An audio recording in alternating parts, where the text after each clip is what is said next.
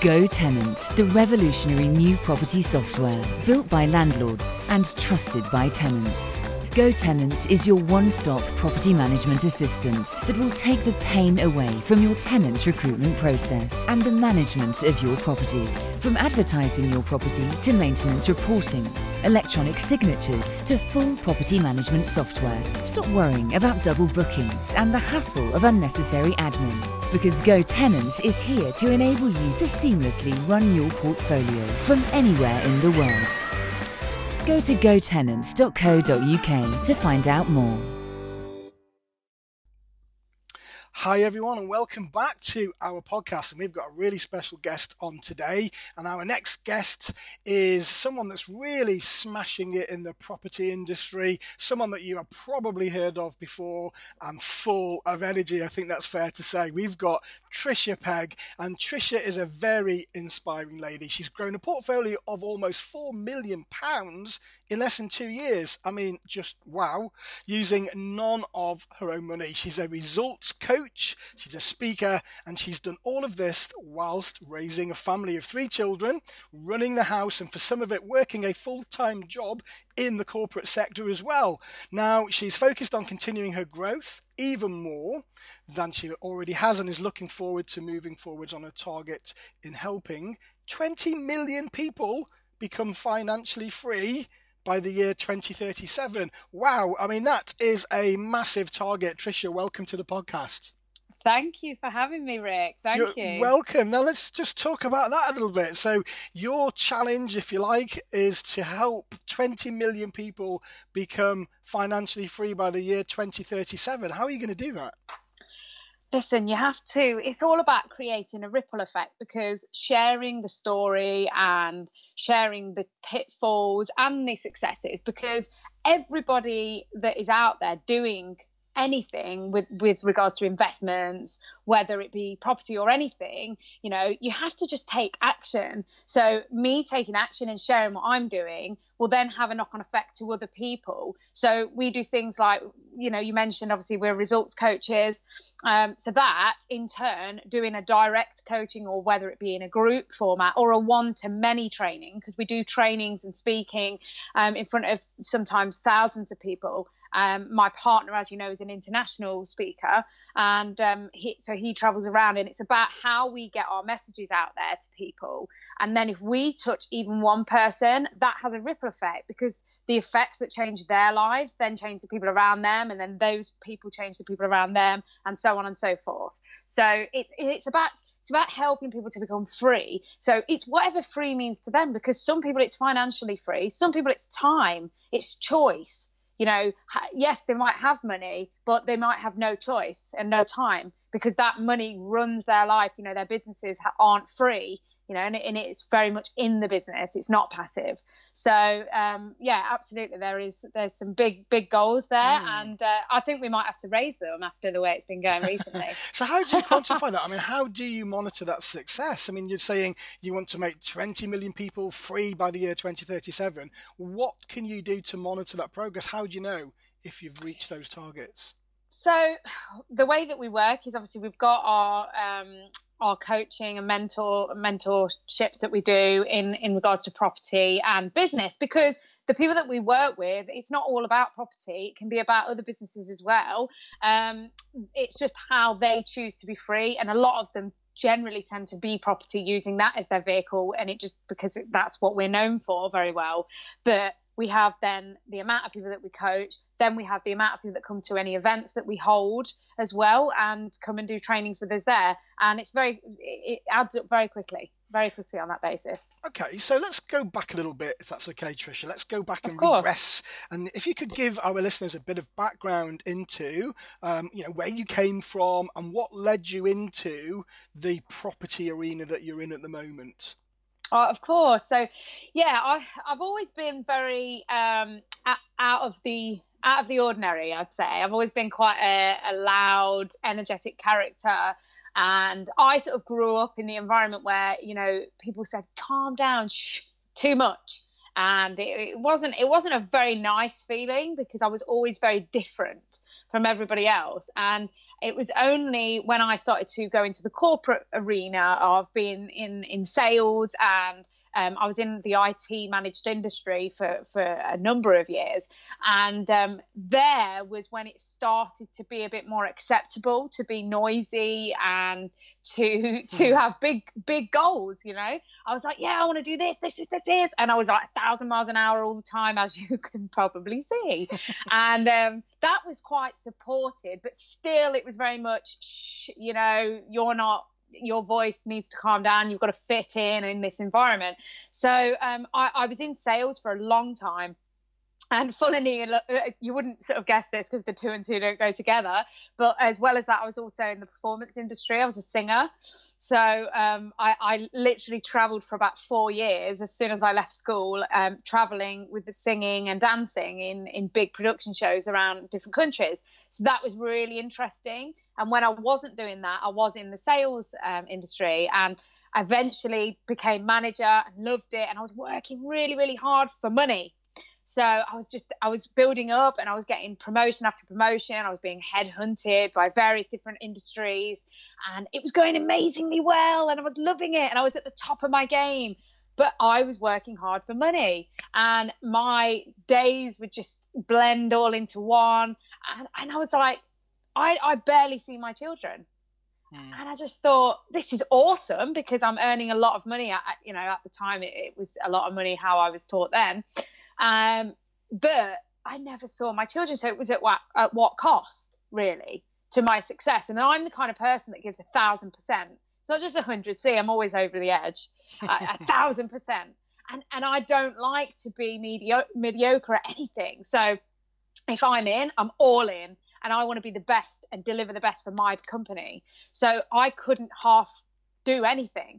And then I felt like I was half being a mum, half being a business lady, you know, half being a partner. And I just thought, I can't continue at this level. I just can't do it. So then I was like, well, I've always been obsessed with property. I mean, I bought my first house, which me and my partner lived in when we were 18. So we were very young in that respect when we did that. And I was very head on my shoulders at the time of, I don't want to buy a house, and I don't want to sort of rent a house, because I'll never see that money again. So why don't we just buy somewhere? We'd not been together very long, but we had known each other since we were very young. So it was a bit like, he was my friend first. And we said, do you know what? Let's just buy somewhere. Worst case scenario, it doesn't work out. We'll get a 2-year fixed rate. Doesn't work out, we'll sell it, we'll rent it and then sell it if needs be, and then split the money. And we both thought, yeah, let's go for it. So we bought the house, and then, you know, it was tough going for a while, because we were trying to pay all the bills. Obviously we were raising a family from a young age as well, and working this rat race that we were both working in the corporate sector. So then Mark was a builder. He was a builder for a while as well. And he sort of used to discuss property with me and how it works. And now we know that he used to work on some HMOs, but we didn't know what they were at the time. They were just big units to him. And he used to talk to me about it, and architecture I've always had a passion for, and any property I've just loved. But it was the lack of education on, like, how do I buy investment property whilst paying for a mortgage myself already, and working in a full-time job and raising a family. That was where the quandary started, and really my incessant need to get more really started to grow. So how did you educate yourself, Trisha? I mean, obviously, you know, going into HMOs is a very niche market. You've got lots of legislation. There's lots of Housing Act issues to consider, licensing, planning permission. I mean, if you don't know about the industry, coming into it from the outside is very daunting, and, you know, lots of things that could trip you up. So what did you do to help your knowledge? Do you know what? That is amazing that you say that. It's a really, really good explanation, because it is tough. It's not an easy thing to do. And what I would definitely recommend is that anybody that considers going into HMO, it's one of the most beautiful markets to be in, I would say. I absolutely adore it. I've swallowed the encyclopedia on HMOs. I find the information intriguing, how it grows all the time, and all the rules and regulations are there for a reason to protect tenants and landlords alike. They're not there to trip you up. They're there to protect you and the tenants. So what I would say is, if you are considering getting into it, invest in some education first, because the money that you can get fined, and it is scary. There is 20, 30 grand fines and custodial sentences if you don't do it correctly. So do it properly from day one. I invested in education within my property investment journey because, as you know, I was a bit time poor with regards to the corporate job and children. So I thought, well, if I'm going to do this, I'm going to get some education so that I can do it right from day one, because I haven't got time to make mistakes and go back and fix them, nor have we got the money, because at the time we sort of thought, well, we have to do this with our own money. And when it came to learning about property and the different strategies, we basically learned about buy-to-lets and then HMOs and flips, commercial to residential. And when I looked at the first ones that you kind of start with, because the way that we were taught was, you start with buy-to-lets and then you work your way up to eventually get into HMOs. Yeah. So when I started doing my due diligence, being the 1000% person that I am, I was like, well, hang on, it sounds about as much work to do the HMO as it does to do the buy-to-let. I know. I don't get that. I mean, I know the company that you use to do your training, and I know that's their kind of their mantra. Start small and then work higher. But if you're going to put that kind of effort in and that amount of energy, and you're learning anyway, then why do that for £100 a month profit when you can do it for 600, 700, 800 a month profit on potentially the same house?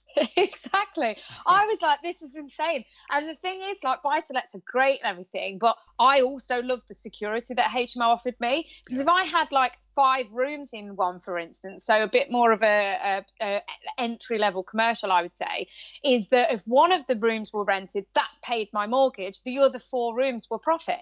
Yeah. So I was like, well, this is brilliant, because then if you do have a void, then you're covered. If the buy-to-let has a void and you can't rent it, what do you do? So I was very much on that regard as well. It's like looking after the future interest. How do I grow it? And absolutely, Rick, I was like, either £100 or £1,000. It's crazy. I know which one I would rather choose. And you're absolutely it's a bit right. more of an investment. There's no middle ground with the buy-to-let, is there? Because if you're either full or you're empty, and that's it. You've got to pick up the void. With a HMO, I mean, I don't know whether you do mini-mos and things. We don't do that. We have a minimum of 5. We won't look at anything unless it's got 5 rooms. But then if we've got 1 void, then we are still making profit. If we've got 2 voids, then we're still breaking even. So, I mean, the attractiveness of HMOs for pretty much as much work is very tempting, should we say. Now, Trisha, you have got, I mean, you say on your opening bio that you've gone to almost £4 million worth of property in less than 2 years. So firstly, well done. That's a great achievement. And secondly, you say you've used 0 of your own money in order to get there. Is that correct? Absolutely, yes. So talk to me about that. How have you managed to do that? Wow, I mean, it's crazy. So obviously, like everyone, I was very much like, how do I do this whilst I'm paying for a mortgage and don't have a lot of spare income, so to speak, and savings and stuff with children. It's very tough. So when I did my training in property and things, we learned a lot about people that have money but don't have time and don't have the education in it. And as we've just discussed, you agree with me, Rick, that you don't go into something like a HMO lightly. You need to know what's going on in the industry. You need to know the regulations, legislations. So if somebody that is out there that is doing very well in the industry is requesting for a loan that is going to pay them 10 times what the bank will, and it's only for a fixed term period with great security, people will lend. People will lend you that money because they've got safe. I always say it's as safe as houses, because it is. Realistically, no investment is 100% guaranteed. No investment is, okay? But one of the most safe ones is property, because especially on a HMO front, because it's a refinance strategy, so it's a very quick in and out for us, is that you will always need housing. Somebody will always need a place to live. That is one thing that is for sure guaranteed. So are you buying your portfolio, Trisha? Is your strategy to purchase, refinance? Absolutely. So our portfolio, so that that almost 4 million that you've tagged there is 100% ours, and we've grown that. 93% of it, to be precise, is HMOs. And we've got, generally, like you said, ours are at least a 5-bed plus. We've only got one that's a 4-bed, but that's in an Article 4 area, which we can touch on if you like. And that is maximising the space in that current one. But that will be a £2,000 a month rental. So, you know, it kind of swings and roundabouts a little bit. So it's worth, we could have squeezed more, but I'm not very much of a sardine HMO landlord. I like big rooms that will rent for a long period of time and no voids. Yeah, absolutely. I mean, what we're doing here, we're providing good quality accommodation for people that can't afford to get on the housing ladder. And as you say, 100%. you know, we are creating opportunities for people here. I mean, I've got a question about that later. That kind of comes on to, you know, what the general perception of landlords is to the general public. But we'll touch on that in a second. Now, whilst we're on the subject of financing, now, lots of times people will say, well, you know, I can't start property because I don't have any cash. And to start, you either need a lump sum, or you need a rich family member, or you need to be in a group of people that are prepared to lend you money. How do I find the people that are out there that are prepared to invest in these deals, in these properties for this great return that you speak of? Where are these people, Trisha? Brilliant question. So none of the investors that have invested in us over the last 18 to 24 months are people that we've ever met before we started in property. They are completely new. Some of the investors now that we're working with, I've only ever spoken to on the phone. We've never met them in person as well. But putting yourself out there is the key. Every single investor that we work with, we have raised via social media. So use this free, wonderful tool that is out there and available to you. People massively underutilized. And also, it's not about who you know, it's about who knows you. The investors that we work with, some of them contacted us and had said, I've been watching you for a year. You know, they've been watching us for a year, never liked, commented or shared anything that we've put out there online. But then all of a sudden, one deal crops up. They're like, boom, I've been waiting for a year, watching you with interest. And I'm like, wow, I've never heard of you or seen you before. And they're like, yeah, because I like to stay under the radar, but I'm really interested in that deal. And then, you know, they've turned into somebody that you know have invested in several hundreds of thousands with us and just keep going again and again and again. And we've got people that we work with also, an investor that was our first investor actually.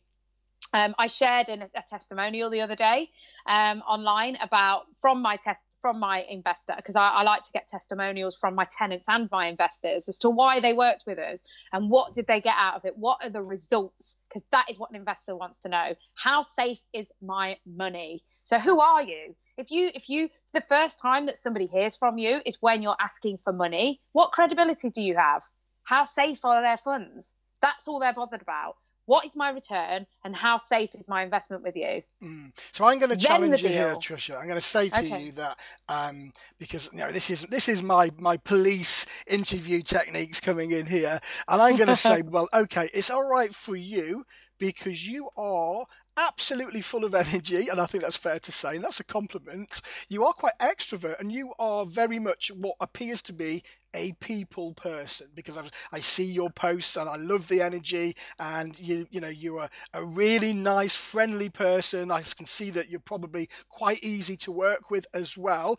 But what about the people that are a little bit introvert and they want to get involved in property and they've got what I call the what if scenario, the what if mentality? So what if I can't talk to people? What if people don't understand me? What if people don't think that I'm credible? So what advice can you give to those people as someone that is generally outgoing and friendly and easy to get on with? How do the people that aren't like that get out there and start networking? That's an exceptional question. So, you know, and one actually that we don't get as often as you think. Quite an interesting one, because I first of all, I started with no property. So I didn't always have the credibility in regards to my portfolio. I started with nothing as well, like everybody else. So it is possible to start with nothing and not have experience, because everyone thinks that they won't get investment because they don't have any portfolio to speak of. but you have to start somewhere. So you have to be flexible in the amount of percentages that you were willing to give away. Work with people on joint venture basis. You've got to give a different variety of options just to start. Just get yourself out there and have a more unique proposition. But is the problem getting out there? Is that the problem? So how can you help these people actually get out there? Yeah.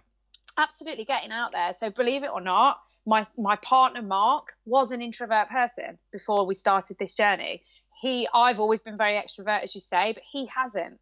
And if you were to look back at the videos when he first started doing it, because I told him to get out there, start doing this, his videos, when you look back at them, you're like, wow, actually, I can really see how nervous he is and the breathing heavily and things. But the most important thing is, if you are afraid of being out there, that is more than enough reason to do it. You just have to start with posting. You don't have to do a video. You could just post some statuses. But if people start to see you regularly enough, then they start to gain interest and go, oh, they're posting again. Oh, what's going on with this? A photograph of you on a street doing viewings with a caption on it. Just start being out there. You don't have to be a video vlogger all the time, but I do implore you to do it, because if you're uncomfortable being out there, then nobody's going to know who you are. You have to start getting out there. Now, people can start with going to networking events. There's a plethora of networking events for property investors. I personally don't go to a lot of property-related meets, because a lot of them are there to raise money. So I go to breakfast meetings, which are business events, which are like 6 a.m., because they are amazing, because the people that are there because that's the only time they have available. It's 6 a.m. because they're at work in their corporate business, that they are a giant in the corporate world. I've got one investor that we've started working with recently that is a multi-millionaire, and he only has from 6 a.m. till 7 free on a Friday. How sad is that? So he's raking in the money, but he does not have the time, because his business rules his life. So the most important advice I would give you, if you are introverted, because we have coaching clients that we work with that are massively introverted people, hugely, like when we first started speaking to them, they were like this, and the thing is that and it's really, really crippling for some people, because it's the psychology of it. But get comfortable being uncomfortable, because the moment you start getting out there, I guarantee your perception of what other people think of you will be completely abolished when you start getting out there and being real and being somebody that is relatable. So somebody that is anxious, that is stressed, that finds it difficult, tell people that. Be honest. The moment you are relatable online, you will have an audience bigger than you have ever imagined. And the compliments that you get will give you huge abundance of confidence. Get comfortable being uncomfortable. I love it. That's a great strap line. I really like that. So, folks, if you take anything from this, get comfortable being uncomfortable. It's really good. I love it. Okay, so Trisha, moving on into your property journey at the moment then. So have you got anything you can give us right now as a case study, just to inspire the listeners? Absolutely. So, wow, this one is going to knock your socks off. So the recent one that we have just completed our new mortgage on. So we started buying the property it was from an auction. So the purchase price of the actual deal was $113,250. It was a 4-bedroom end terrace. So, quite pokey, but sort of a TARDIS, because it went back. It was all the way at the back of the thing. But you look at it from the outside and think, well, it's not much to the imagination. You get inside and it sort of goes on and on. So 4-bedroom end terrace for $113,250 in a sorry state.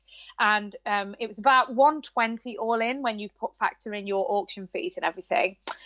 We spent all in $176,000. So that was the purchase price, auction fees, buy costs, and renovation costs, to turn it into a 6-bedroom, all 5-bathroom HMO. Because on this particular property, because we always generally put en suites in all of the rooms where possible, but on this particular property, the council room size requirements were slightly higher on this area, so we had to do one shared bathroom between 2 bedrooms. But still, again, in this area, they've got no HMOs with en suites in. So we're very lucky to have a very, very popular HMO anyway.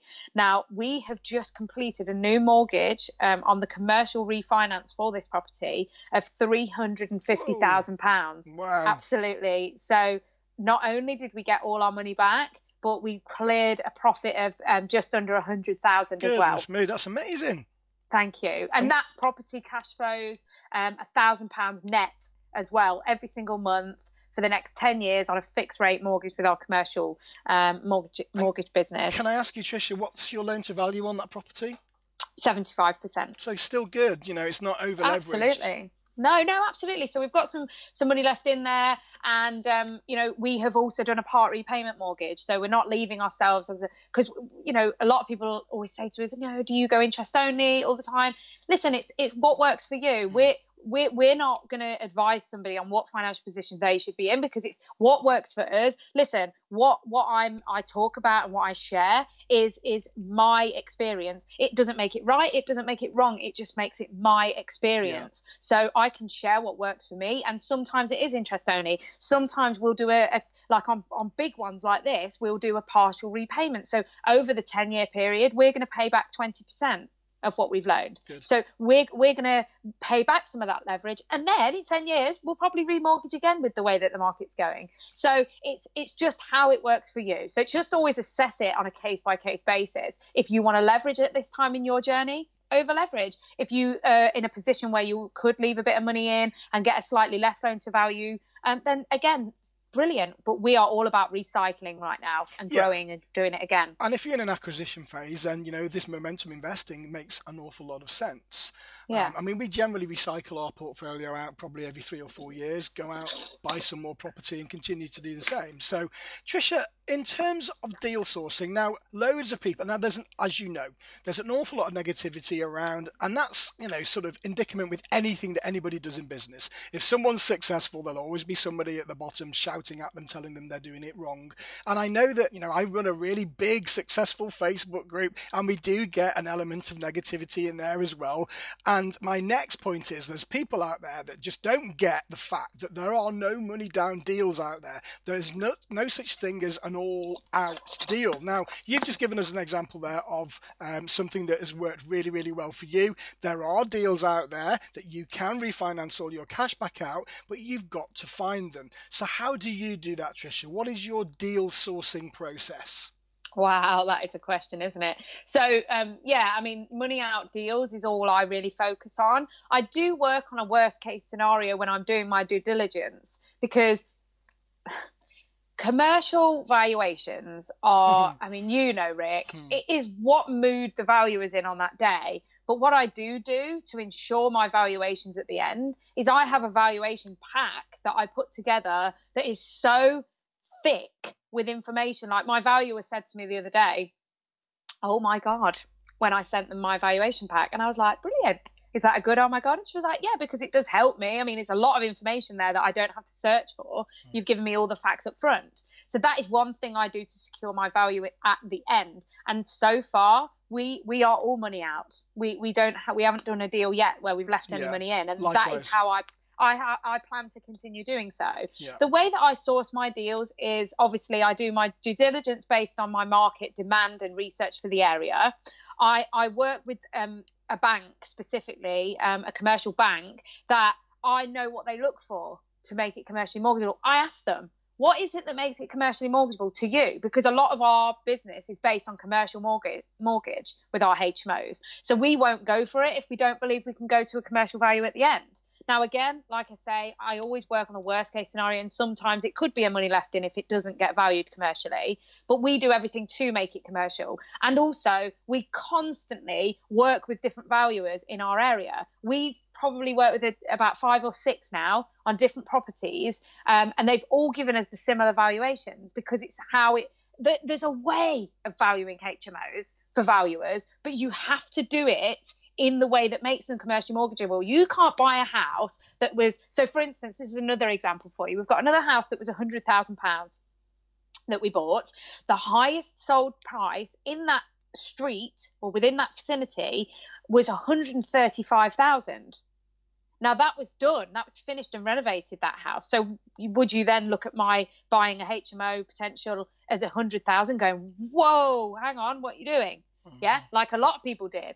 Okay. But what I said was, well, that's not comparable for me, that 135, because I'm going to be investing in a HMO here. This is going to become a commercial HMO. So therefore the bricks and mortar value on the street that's sold price, that's no relevance to me. So I look at within a 1 or 2 mile radius, what would a house price that in that area and in that vicinity of a 5-bedroom or a 6-bedroom house have sold for bricks and mortar? That's a comparable for me. Okay. Or other HMOs in the area. So then when we were all in, so this particular deal, we were all in for 162,000. So that was buy price, costs to buy, and the renovation. And we remortgaged that. And again, this was going outside of the grain, because a lot of people out there say you can't get commercial mortgages on 5-bedroom HMOs.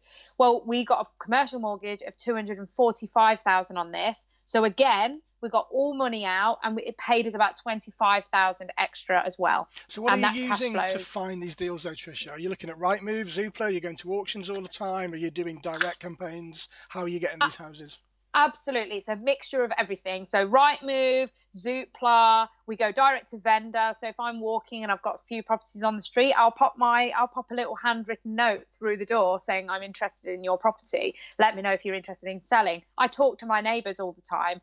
The agents that I work with know me very well. It's all about creating relationships. In fact, if there's one bit of advice I can give you guys, ringing the agents consistently, getting on their nerves is a hilarious method. But it's not about what everyone tells you, go out there and ask for a cup of tea. Why are you going in there for a cup of tea and coffee?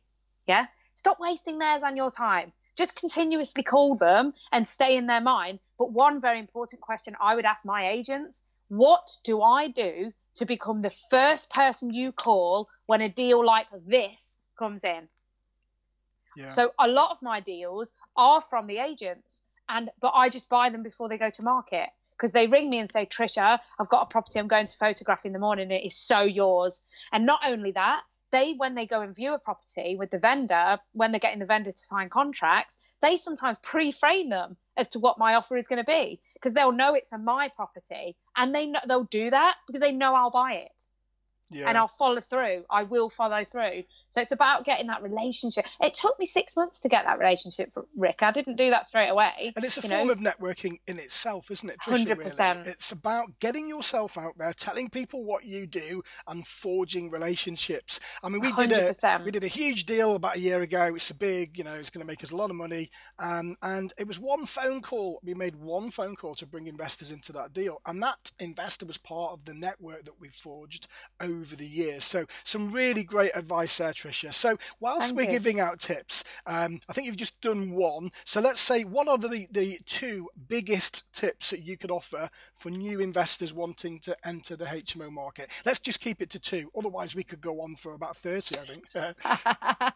Absolutely. So 2 big tips is know your market. So if you want to become a HMO investor, get knowledge, learn all the legislation and regulations and things, and in that alone, that will help you searching for area demand. So people get panicky all the time and ask me, so how do you choose your area? The housing crisis right now is worse than it has ever been. Okay, it is worse than it has ever been. And HMOs are not what they used to be. They are not student digs, shared houses with 1 bathroom between the lot of them anymore. Okay, HMOs now, the way that they're created now, are affordable housing for people. I have 6 different types of tenants that rent my HMOs, some being couples that are renting it for 1 to 2 years while they save a deposit for buying a house of their own. And then you've got other professionals that are working away, etc. There is so many demands. Now, what I would say is search an area that is near a town centre, has hospitals, any manufacturing plants, any airports, anything like that around it, guys. That would make it a good investment area for HMO. And then obviously there are different kinds of websites, spare room, etc., that you can search on to check and confirm your demand. So just start is the one bit of advice. Start doing your research, getting your due diligence in place, because there is so many deals to be had out there. It is ridiculous. The reason that, councils and the VOA are going out there now to do individual bedroom tax and things, a lot of it is to do with the fact that they've not developed enough property in their area. So actually, it's just about creating more housing in their numbers thing, because a house that was one dwelling on their number and that is a 6-bedroom HMO now becomes a six number on their list. So that's one of the reasons that they're doing it, is to increase the amount of housing on their numbers. So just take a move and get out there. And the second thing is absolutely get out there and be known, be heard. Start advertising yourself. Start getting to know your agents in your areas to create relationships. That is where your deals will come from. Tell them what you want. They are experts in the areas. What deals work? If I was to come to you tomorrow with a HMO that you could rent tomorrow, where would it be and what would it look like? That is some advice I would give on that. That's and fantastic. Then let the agents bring it to you. Let the agents bring you the deals. It is. I mean, it's about getting yourself out there. And I could just add to that as well, not just getting yourself out there, but providing value for other people as well. So if you can get yourself out there whilst providing value and good quality content, then more people will warm towards you. So I've got a couple more questions, Trisha, if you're okay for a few more minutes. Of course. Passive income. Lots of people say, get into property, you can get the systems and make it passive. Now, I've got my own thoughts on that. What do you think the meaning of passive income is? What does it mean to you? So, we talk about this quite a lot. So you've got passive income and working income. So we've got a mix of the two. So passive income to me is where you're able to set a system up where you're getting paid whether you get out of bed or not. So if you want to just sit and do nothing for a week, you can still get paid doing so. So property, in my opinion, there's a mixture of a bit of working and passive. So you work initially to set up your property, to get it to the point of refinance, to get it to rented, then it becomes passive because then it's done. You don't have to do anything because we've got managing agents that manage it and deal with the tenants, so we don't have to get involved after the stage where we've done our refinance. But initially, you have to work a bit, because you have to manage your build teams, you have to get your agents in place, you have to find the tenants, you have to find the property, etc. So that's the bit of working at the beginning. But then, absolutely, it creates a passive income afterwards. So passive income is something where you earn money whether you get up or not. Fantastic. Working income is obviously, it requires you to be there to earn it. Great answer. And do you read books, Trisha? I do. I'm very much of an audio person, I have to admit. What was the last audio book you listened to?